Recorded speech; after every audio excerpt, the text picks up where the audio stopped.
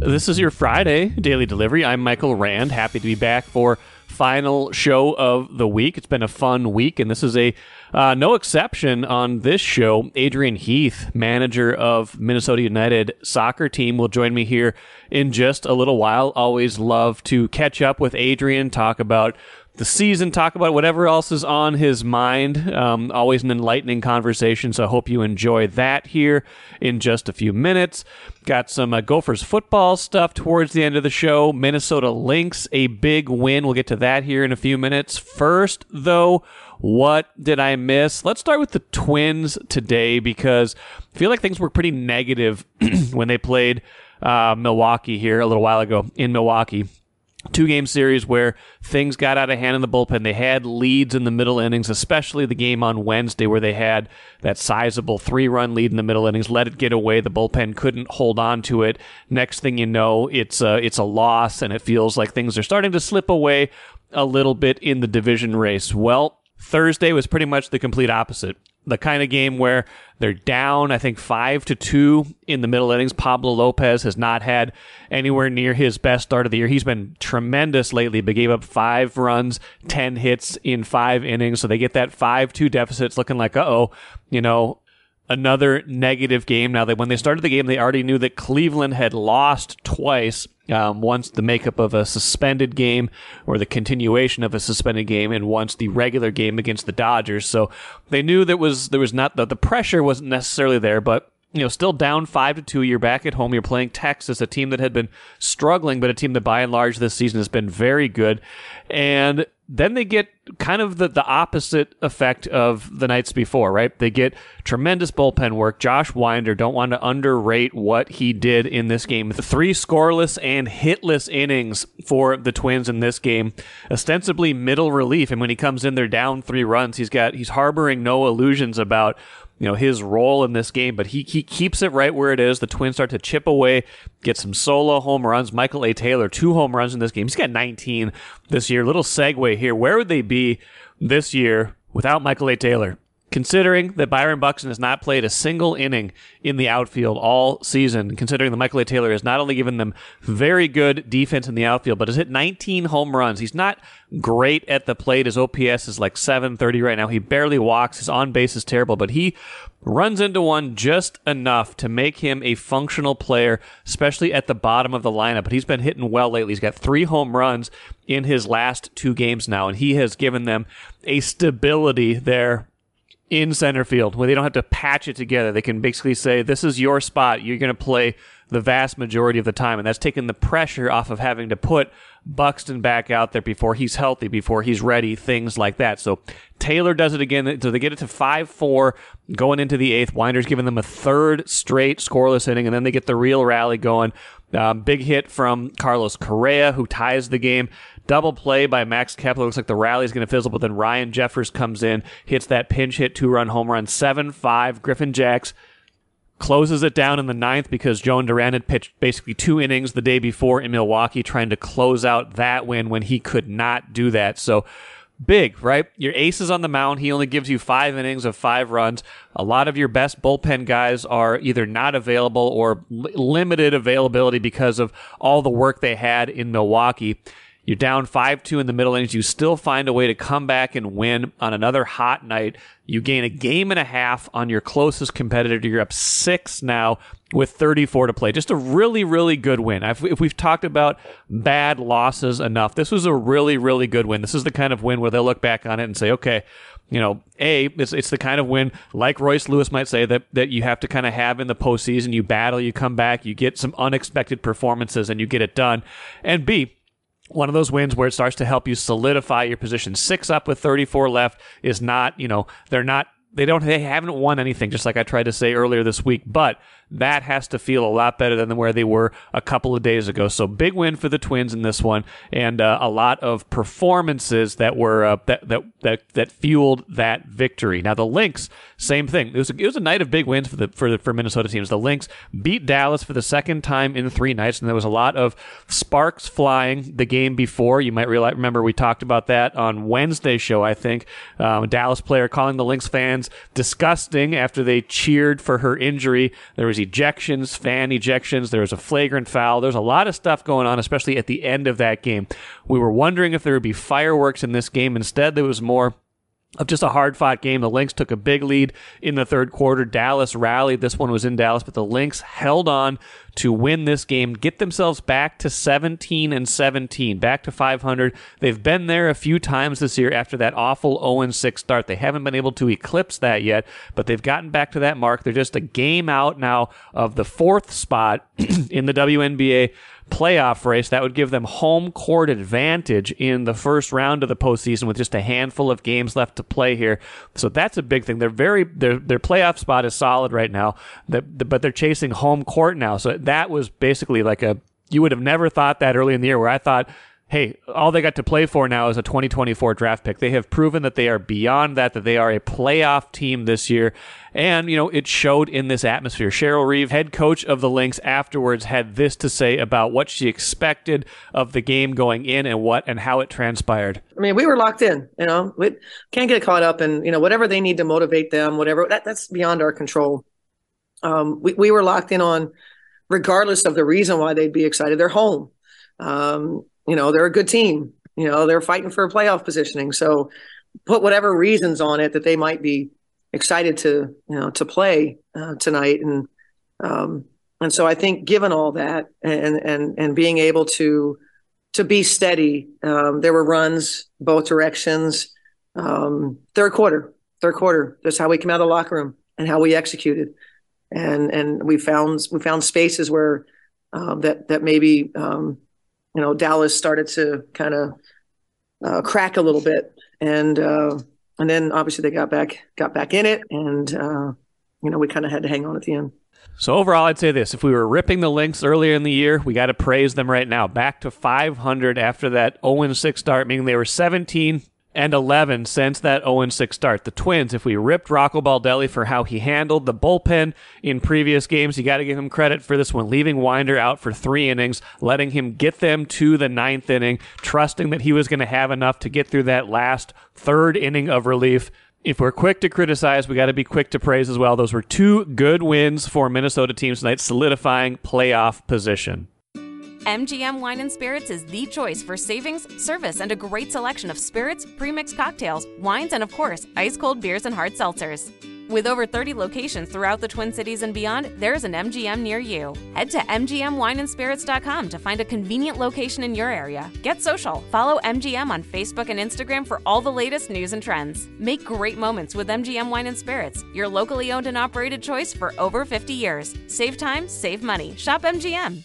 Adrian, good to see you again. You too. Congrats on a good run in the League's Cup, and you've played one match, obviously, since then in the league, and probably carried some of that momentum, I think, into now back into MLS play. But I wanted to ask you about the League's Cup in general, just because it's first year of it, and I wasn't quite sure what to think of it when it got announced and when it got started. But it seems like this was it seems like it's going to be a good thing. Yeah, I think like most people, we're all a bit apprehensive how it was going to be, but I very much as I thought that once we got past the group stages, I thought the games would pick up significantly the importance and the intensity, and that's what happened.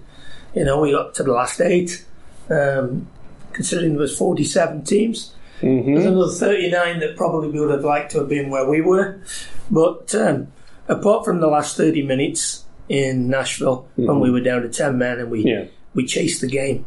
It was a good tournament for us. We had, a huge win down in Columbus. You look at their results this year and their home form. So to go there and win, albeit on a penalty shootout, was terrific.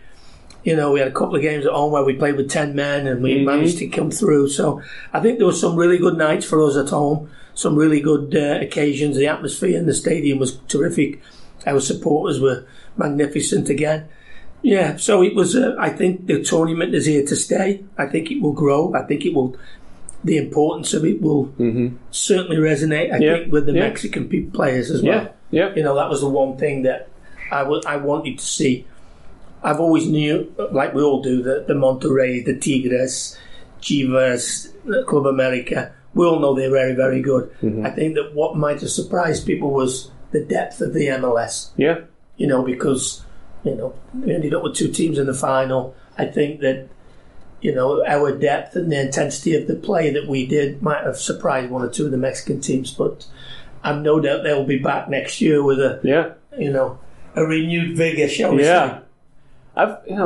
Before we get to some other stuff, I've seen multiple people. I think Messi got asked about this, and he's been given a lot of kind of credence to MLS. And obviously, they go and win this cup, but they just the talk of the growth of this league and kind of its place in the larger soccer ecosystem. You see that? It's been a talking point lately, I feel like, in particular. How do you see that evolution? Well, I think that the fact that Messi's here, obviously more eyes have come onto the league than ever before. Yeah. You only have to look at the numbers. Yeah. I think Inter Miami's social media went from 700,000 to 14 million or something. And he's done okay so far. Yeah. He's played all right. And that was one. It's a strange one. Somebody said to me, "Are you surprised Messi scored?" I go, he's got 800 league goals in his career. It's not just here that he's scored. Right, right. And but for me, I think it's been great that the fact that the eyes of the world have been upon the league, and I think the league has done really well.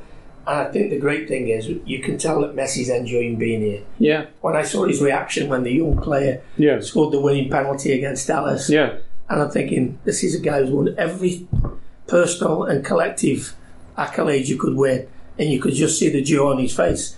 And he's won the third, the quarter final of the inaugural Leagues Cup. So, no, he's done great. Obviously, Busquets coming, Jordi Alba. I think that the league is. There's been a light shone on it, and it shone very brightly on the league. And I think that him coming now, I think will open the door for a lot more other players. Mm-hmm. What did you, throughout the Leagues Cup, what did you learn about your team? What did you learn about United that maybe you wanted to learn, and then kind of like it just kind of felt like you found your form along the way somewhere? Yeah, we did, and I think obviously the more we spoke about it when So and Pookie got back and Bongi, and the more we could get them try and working all on the same page. I think that came through. I think one of the things it taught us, certainly against the Mexican teams, that if you give the ball away cheaply, invariably it's a while to get it back. Yeah, because they're very good at circulating the ball. Possession. Yeah, and they spread you out all over the field. I'm thinking more like the Toluca game. It's strange because we played Puebla and we go down to 10 men and we win 4 comfortably. Yeah, and then we turn it up when we lose a man against Toluca, and then it's 2-2 and we end up winning on penalties. They actually showed you how to play with 10 men. They stretched you wide. They made sure they got them little overloads and them little areas in midfield. So there was plenty of learning lessons for sure. But the one good thing was I thought that we showed that we can compete, and I mean compete with anybody.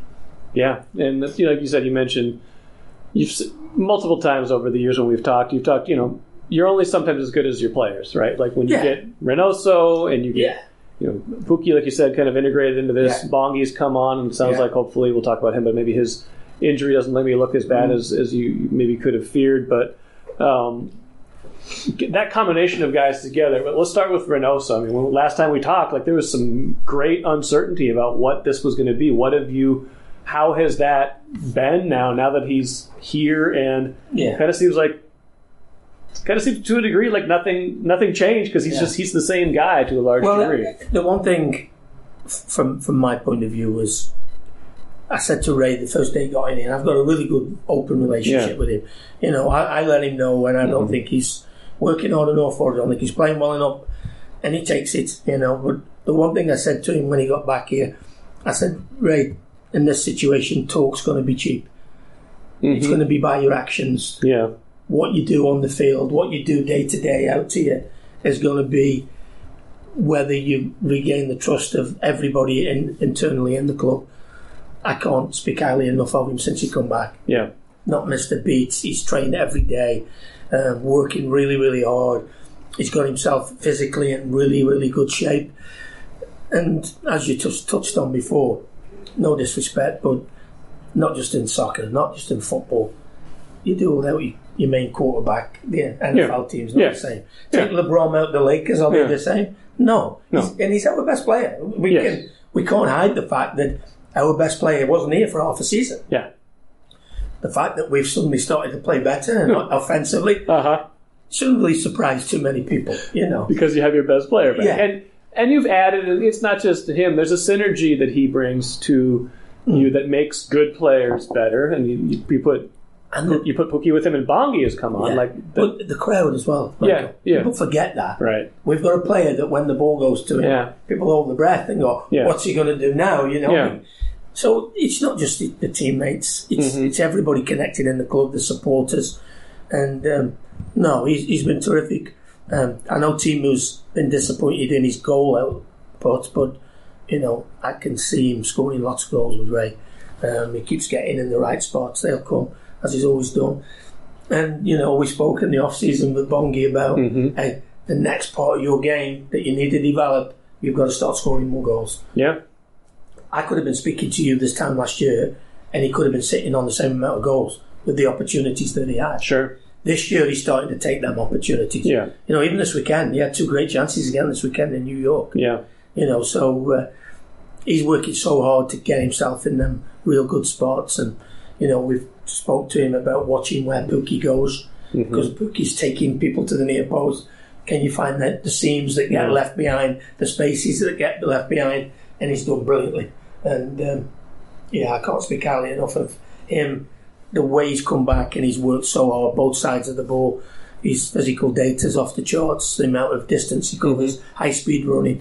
And I'm a firm believer that you get out of life generally what you put in it. Yeah. And he's getting the rewards for all the hard work he's put in. What do you scoring goals, it seems so obvious. It's the object of the game. But, there's people who just seem to be natural finishers or they've become that over time. What is it in those moments that makes, what's the difference? What's that fraction? What's that thing where you can say, you got to get better in this one little thing and then you're going to be scoring 15 goals instead of 4? I think there's a few things. You have to keep believing, because trust me, I've been there. When you're a goal scorer and you have them spells where 5 or 6 games, whatever you do, nothing comes off. So you have to keep believing. Okay. The next one is try and be as natural as it can be. Okay. Don't overthink it. Don't. If you know it's a one-touch finish, do it with one touch. Don't think I have to make sure, because invariably you don't get that second. Yeah. You've got it. So keep believing in what you're doing. Try and be as natural as you possibly can. Don't overthink it. But the most important thing, keep getting in the areas where you know you're going to score. I said to Bongi, you've got to get in, I call them one-touch finish positions. Yeah. So you're close enough to the goal that nearly everything is a one-touch finish. But then he's ended up with, what you've seen the goal where he goes to shoot and he takes his time. And that's all. That's a bit of confidence. Yeah. His confidence is sky high now. But without his ability and his willingness to get in the right spot, he doesn't get these opportunities. So how do you take then what you did in the Leagues Cup? And you started to do it already. You had the 2-0 result. You've got a couple home matches coming up, I believe. How do you kind of take that and carry it over to the rest of your season? Because if you just look at on balance, and your season's been kind of marked by Ray wasn't here, Ray is here, so you're a different team now. But if you look at it as a whole, you're the wins, losses, and draws are almost identical right now. How do you take that to the next level now? Well, there's a couple of things as well. We've been without Robbie Lowe, which will be for half a season. Yeah. Who, what anybody thinks is one of our best players. Yes. So that's been a huge loss. Sure. Obviously, been offset a little bit because Ray's come back and sparked an awful lot of other stuff off. I spoke to the players. We had a big meeting last week, and I said we've got a third of the season left. We've got 12 games. We probably need to win at least 5. Do I believe we can do that? Yeah, I do. And I think that I take a lot of satisfaction as that we're the only team in the West that's made the playoffs 4 years on the trot. Right. And when you consider the teams in the West, the LA's, Seattle, Portland, as I said to the players, I don't want to take this lightly. I want to finish in the playoffs again. Yeah. I actually believe that we're in a position where we can actually challenge to get ourselves home field advantage in the playoffs. So that top 4? Yeah. And I've looked at all of our fixtures. If we play like I know we can, and we can start to get our home form going, which is going to be important. We've got 7 games left at home out of 11. If we can win 5 or 6 of them, that'll put us in a great spot. Does that involve? I mean, when the margins are thin, or when tactically you can do different things, do you want to or need to play differently home versus away with the side you have? Do you attack more, go forward more in one case, or and stay back more in others? I know when we're at our best at home. Yeah, we're on the front foot. We're playing in the opposition's off. We get our crowd who are terrific at home. Yeah. We get them involved in the game. But as I said to the players, I can't keep going to the supporters, hey, we need you this weekend. We have to give them something. Yeah. And by giving them something, it's shots, it's crosses, it's corners, it's balls in the box, winning tackles, winning headers, playing in the opposition's off, playing on the front foot, as we call it. If we do that, we're a far better team. Away from home, I'm not worried about the defensive shape, low block, invite teams onto us, catch them on the counter-attack. We've had 6 wins now. Yeah. It's joint top in the MLS with Salt Lake and Orlando.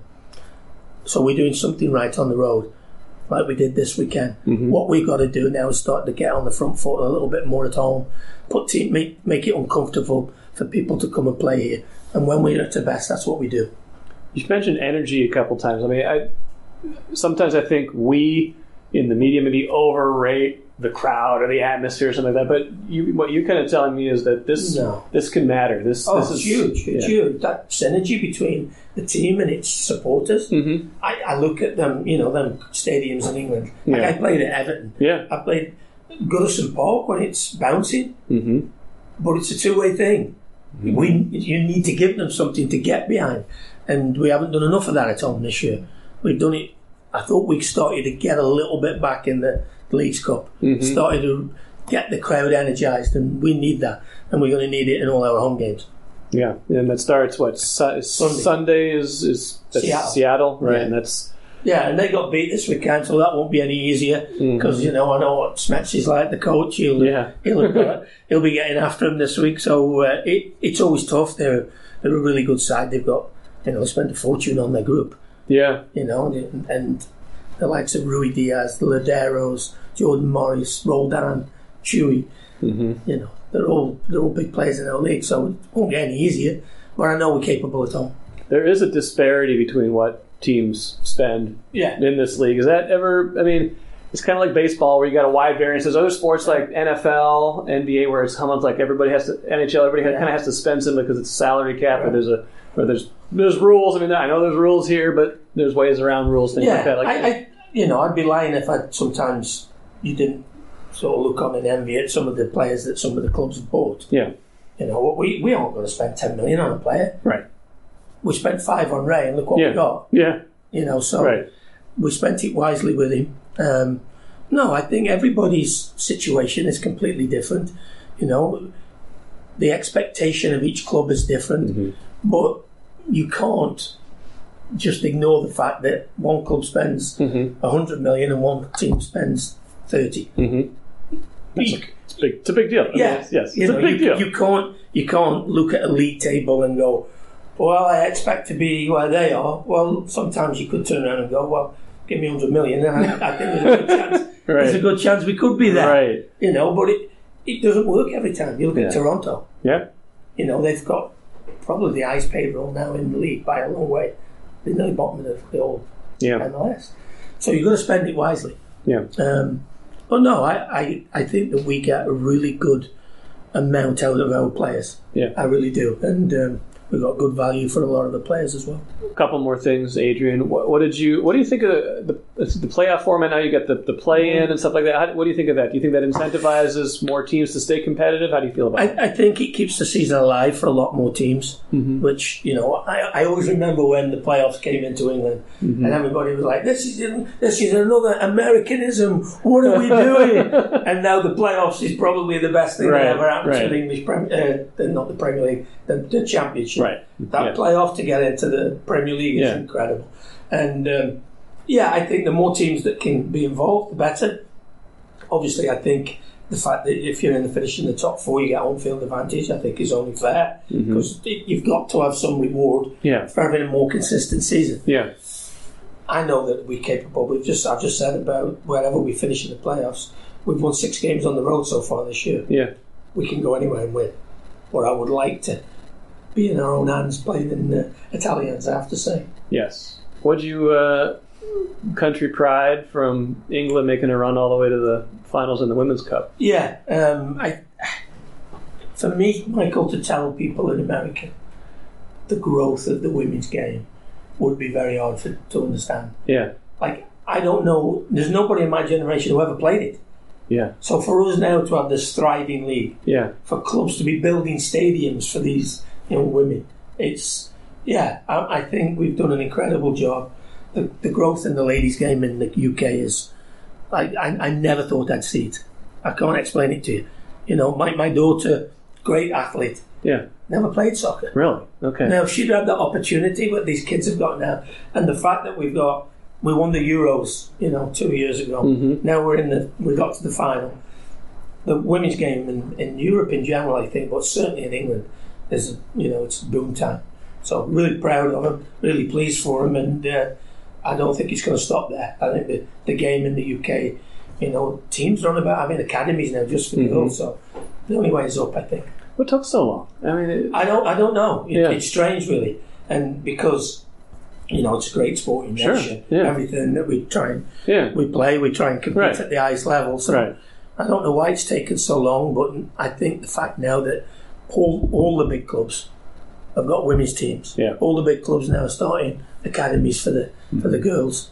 So it's a great incentive for a young kid now that you not only can you play, you can actually make yourself very rich and be famous. Yeah. Which is what we all started doing it for. Yeah. We love the game, but we all wanted to play, want to be on the TV, and like the England women now, they're as famous as the men in England. Yeah, which is good. What else are you watching? What else have you been up to? What am I watching now? Just started watching Painkillers. Painkillers. I haven't watched that on Netflix, but the opioid. I see we have Netflix. I mean, it's our kids dominate the TV. So I'm not sure. What else? I'm just started watching the Newcastle United documentary on Prime, which is really, really good. Just finished the Tour de France. Okay. Which was, I don't know if you've watched it. I didn't know. It's fantastic. Okay. And then on the back of that, I watched the Mark Cavendish, the British cyclist. Yeah. Which is interesting. The guy is certainly out there. So I would, if you like human stories, this is one for you. Okay. Final thing, we get you say 11 matches. You're kind of in the back, back third of the schedule. Like, you've talked about what's possible. What do you have like in your head? This is what defines success this year. This is what I think this team. Playoffs is a minimum requirement. Yeah. Okay, I know we're capable of that. Okay, and that will be incredibly huge disappointment and a failure if we don't make the playoffs with this group. Okay. Once we're in, we have a chance, but I'm not going to deny that it would be failure if we don't make the playoffs. Do you feel, compared to, you've had teams in the last 4 years, it's hard to compare teams in situations like that, but how do you feel about if you get in this year's team's ability to compete when you get to the highest level like that? And like any team, we will go as far as our best players take us. Okay. We need Ray to continue playing like he is. Yeah. And if Bongi can continue to score like he is, and we get Timu firing, we have a great chance. And Bongi seems like he's okay? I think so. He's a bit sore still.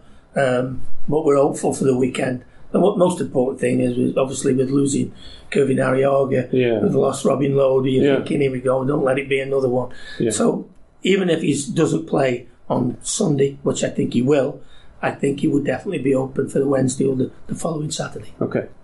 Adrian, always a pleasure. Appreciate it. Take care and good luck. Thank you, Michael. Good to see you. Always appreciate my visits with Adrian Heath. I caught up with him earlier this week out at the National Sports Center in Blaine.